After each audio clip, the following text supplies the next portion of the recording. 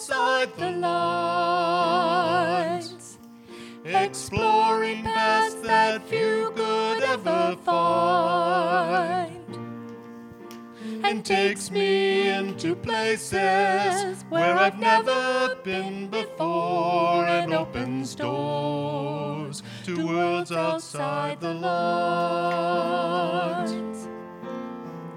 My Lord colors outside the lines, turns wounds to blessings, water into wine, and takes me into places where I've never been before, and opens doors to worlds outside the lines.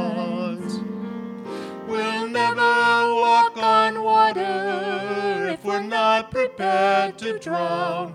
Body and soul needs a soaking from time to time. And we'll never move the gravestones if we're not prepared to die and realize there are worlds outside the lines. My soul longs to color outside the lines. Tear back the curtains, some come in and shine. I want to walk beyond the boundaries where I've never been before. Throw open doors to worlds outside the lines. We'll never walk on water if we're not prepared to drown.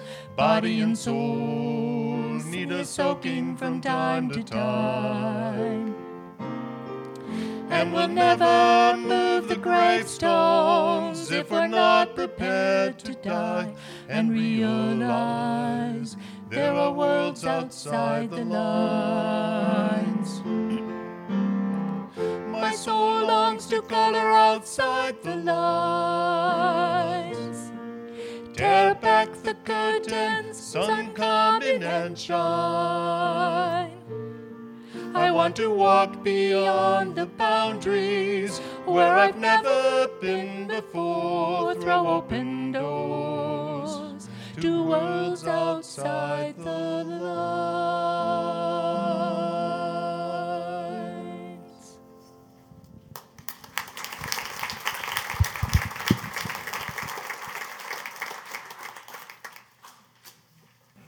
May we affirm our faith with joy and a willing spirit as we hear today's scripture.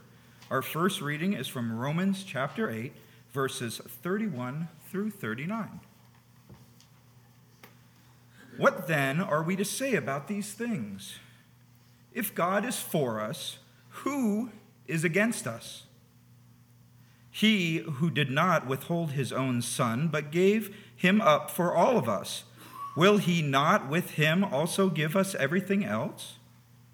Who will bring any charges against God's elect?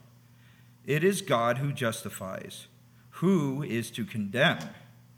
It is Christ Jesus who died, yes, who was raised, who is at the right hand of God, who indeed intercedes for us. Who will separate us from the love of Christ? Will hardship or distress or persecution, or famine, or nakedness, or peril, or sword? As it is written, for your sake we are being killed all day long. We are accounted as sheep to be slaughtered. No, in all of these things we are more than conquerors through him who loved us. For I am convinced that neither death, nor life, nor angels, nor rulers, nor things to come, nor powers, nor height, nor depth, nor anything else in all creation will be able to separate us from the love of God in Christ Jesus our Lord. Amen. Our reading is from 1 Peter chapter 3, 8 through 9. Finally, all of you have unity of spirit, sympathy, love for one another, a tender heart, and a humble mind. Do not repay evil for evil or abuse for abuse, but on the contrary, repay with a blessing. It is for this that you were called, that you might inherit a blessing. This is God's word to God's people. Thanks be to God.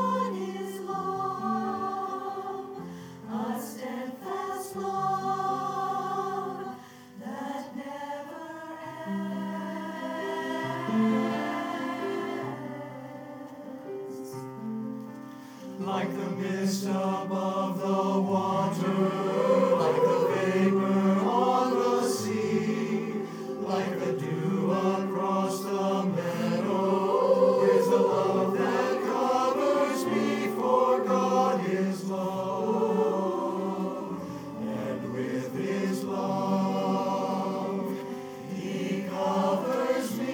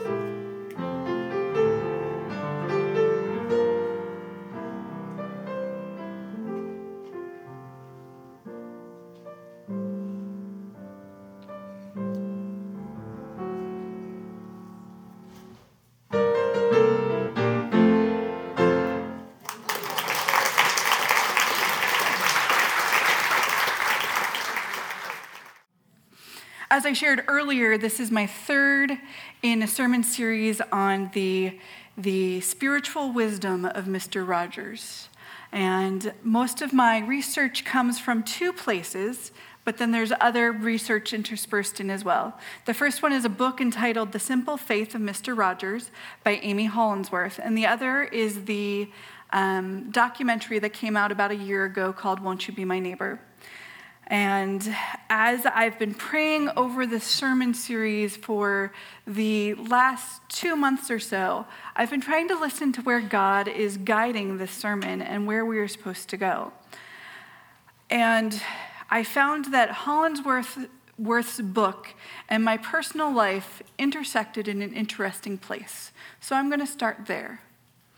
While I was on vacation this summer, I went to my brother and sister-in-law's church to worship with them. And prior to my visit, in the week leading up to our visit, their pastor fell ill, and they had a guest preacher come in to preach a sermon for their congregation. He had about 4 days to prepare a sermon with the congregation, and he's someone that the congregation knew, so he couldn't just go into his file folder and pull out something that he had used before, because he's preached there so often that he's used all of those.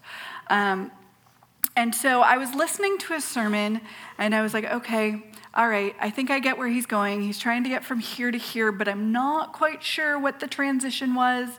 I'm really confused. Okay, he's got some great general points, but it was a little choppy. And those were my thoughts walking out of service. And my sister-in-law goes, what did you think? And I should have said, well, tell me what you thought first, which is like pastoral 101.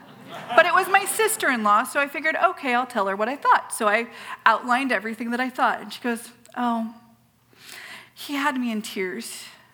I really loved what he had to say, and I needed to hear it. And I was like, well, now I feel terrible, and I hope I haven't taken away the message of what God has spoken to her this day.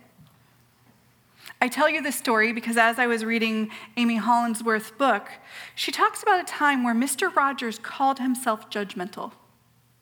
And it was only once, which doesn't really surprise me because those aren't the words that we usually attribute with Mr. Rogers. We usually attribute characteristics like merciful, accepting, and tolerant. But he recognized that there was a situation in his life where he was being judgmental and that he regrets that experience. And he tells the story, or he told Hollingsworth the story of being in seminary and doing his course of study. One of the classes that you take is on preaching. It's got this highly technical term called homiletics, and he was encouraged to go listen to as many different preachers as possible to discern, to listen to techniques and styles and what worked for that preacher and how they either abided by the rules or went against the rules and how that helped or hindered the sermon. And Mr. Rogers, while he was traveling with some friends, they were in New England, and they said, you know what, there's this really great pastor at this specific church. Let's go there. They show up, they're ready to worship, they sit down, only to find that there's a supply pastor. And he goes, okay, well, I've heard some good sermons from supply pastors. Let's see what he has to say. And so the pastor is preaching, and Mr. Rogers, while he's sitting in that sermon, is sitting there going, okay, well, he's doing this wrong. He didn't do that. He didn't do this. And is being very critical of the sermon that is being preached. And he feels like he has just endured something that he wants to critique with his friends afterwards. The service ends, he turns to his friend, and all of a sudden he sees tears coming down this friend's face. And he's like, what's going on?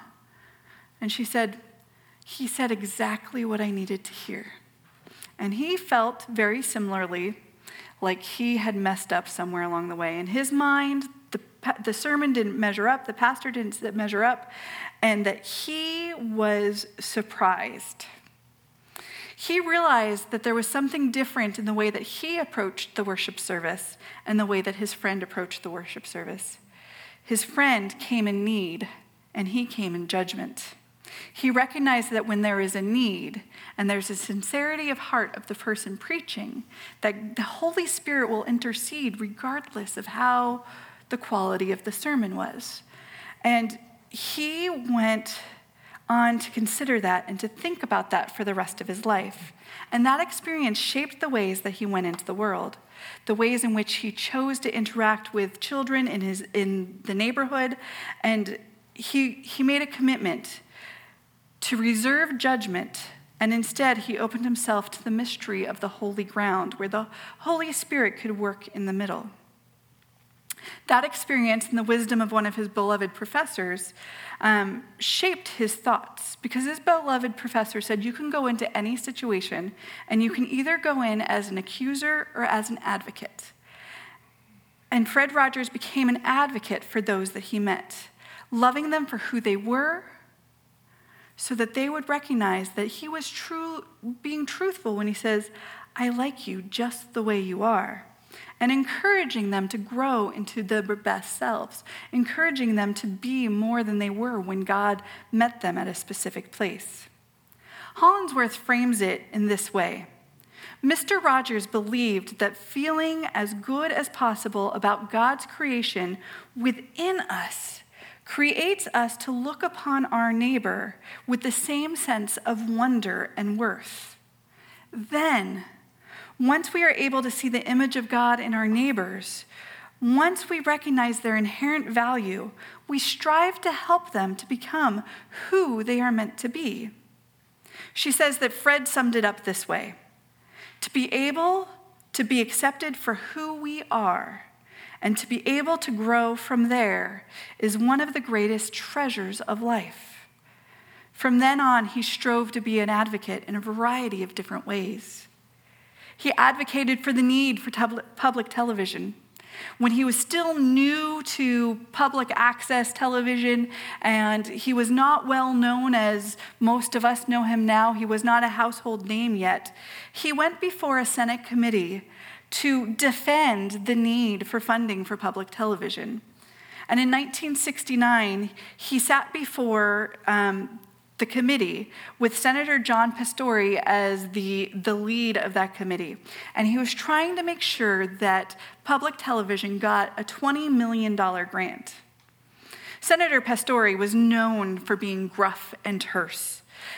And he was getting tired of people coming before him and reading their reports to him. He's like, you've submitted the reports. I promise you I'll read them. I need to hear from you why public television is important and not just hear your reports. Mr. Rogers took in that information and he sat down in front of the group and he said, Senator Pastore, one of the first things I teach children is this message about trust. And since you have said that you're going to read this report, I'm not going to read this report to you. It's an ideological report. It talks about all of my reasons for what we do on public television. But I just want to have a conversation. And Senator Pastore, being who he was trying to speed the process along. And he was like, if you want to read the report, go ahead and read the report. And Mr. Rogers says, no, I just want to have a conversation. And he can't even finish that before Senator Pastore interrupts him again. So Mr. Rogers begins to talk. He begins to just explain his experience to the senator and to the committee.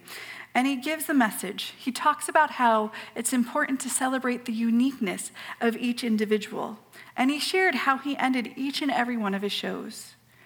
You made this a special day by just being you. There's no person in the whole world like you, and I like you the way you are. Senator Pastore admitted at that point that was the first time in 2 days that he had had goosebumps from anything that anyone had said. And Mr. Rogers went on. He went on to talk about the need for public television and the impact that it could make. He talked about his song, What Do You Do with the Mad That You Feel? And he concluded by giving the lyrics of the song. And one of the final lines says, you can know that there's something deep inside that helps us become what we can. Senator Pastore was visibly moved by Mr. Rogers' testimony, and he no longer was inclined to interrupt him. And at the end of Mr. Rogers' talk, he said, I think it's wonderful. It's just so wonderful. Looks like you just won that $20 million. because of Mr. Rogers' way of sharing and explaining his experience and speaking in a way that was truthful and authentic to who he was. This footage was actually played at Mr. Rogers' funeral. And Hollingsworth was there because she was one of his friends. And she said, watching the footage, you get a sense that what he was doing at the time was taking his own mad, his anger at the tenuous nature of public television at the time, and channeling it into an impassioned plea for the young people that he knew comprised the kingdom of God, the helpless, the impressionable, the guileless, those for whom television can either be an advocate or an accuser, those who through television will see either what is good about them or what is bad about them.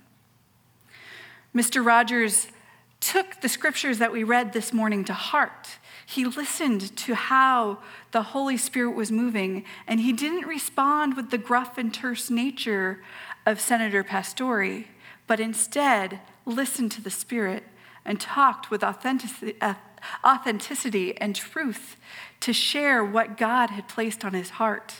And because he chose to return with a blessing instead of the venom that he was receiving in return, he won someone over to that argument. Fred Rogers also advocated in a time where our society was tense. As the civil rights movement was in full reality, the Civil Rights Act had been passed, but they were still struggling with the issues of integration. And the topic that he was struggling with was the idea of integration of pools and how people were responding to the integration of pools, of when Black people would go into a pool that used to be for whites only. Owners of that pool would go in and bleach the water, or members of the community would bleach the water to say that we need to purify this because somehow Black people had made the pool unclean for other people until we bleach it out. And Fred Rogers said, I need to do something about this. And he advocated for integration in subtle ways to children because they probably didn't get the message. But the parents quite possibly saw what Mr. Rogers was doing as he had a kiddie pool in front of him, and he was cooling off his feet on one of the episodes of his show. Along comes Officer Clemens, who happens to be an African-American man, and he invites him to sit down and cool his feet. Officer Clemens was hesitant at first and said, I don't have a towel, I need to, this might not be a good idea. And Mr. Rogers continues to persuade him to sit down and wash his feet, or to cool his feet in the pool. Eventually, Officer Clemens does do this, and they have a pleasant conversation, and everything is okay. And Mr. Rogers is trying to subtly and not so subtly say, this is something that should not be an issue. And he was making a statement. That statement he continued to live into. Francois Clemens, who was the living person who was acting as Officer Clemens, had his own personal struggles trying to figure out who he was and recognize who he was as a beloved child of God. And he was on the show on a regular basis. And regardless of the number of times he heard the, I like you just the way you are, it took multiple years for that message to sink in. And one day at the end of the show, as Mr. Rogers says that, Francois Clemens looks at him and says, were you talking to me? And he said, yes, I've been talking to you this whole time. I'm so glad that you're finally able to hear the message. I'm so glad that you're finally at a place that you can recognize that I truly like you the way you are. From that point on, Francois Clemens said that Fred Rogers became like a surrogate father to him, someone that helped him navigate the realities of life and to see how he lived in the world and have support. 24 years later, in Francois Clemens' final episode on Mr. Rogers' Neighborhood, they reenacted that scene of sharing the kiddie pool. But at that time, instead of there being a conversation about if I have a towel or not, when it was time to take their feet out of the water, Mr. Rogers knelt down and dried off Officer Clemens' feet. An act of washing the feet similar to Jesus washing the disciples' feet, saying, "You are beloved. I want to be a servant to you so that you can go forward and be a servant to others." It was a beautiful message that reminds us again about that belovedness, that wisdom, that beauty. And in that episode, Francois Clemens, who was an operatic singer, took time to sing a song that was about the many ways to say I love you. And taking the time to serve someone else is that amazing way. Amy Hollingsworth in her book says that Fred's intention was never to impose his beliefs on his viewers. Instead, he wanted to create an atmosphere, one that would allow viewers to feel safe and accepted. Once the viewers experienced that unconditional acceptance, Fred reasoned that they could grow from there. Fred sometimes referred to his program as tending soil. His role was to provide the soil, and he relied on the Holy Spirit to turn it into holy ground. That's exactly what he did time and time again. He tended the soil to let his viewers and a nation, possibly even a world of people, know that that you are loved, that nothing can separate you from the love of God, and that you are liked just the way you are. But he also challenged them and us to know that there is more learning and growing yet to do. We are encouraged to strive to seek how we might be advocates and ambassadors to a world, to shine God's light differently so that people might know that they are of worth, that God is meeting them where they are at and encouraging us to grow into who we are to be. As God covers us with his steadfast love, we are encouraged to color outside those lines and to see how we might make God's kingdom true and relevant and credible to all, so that everyone knows that they're loved just the way they are. Amen.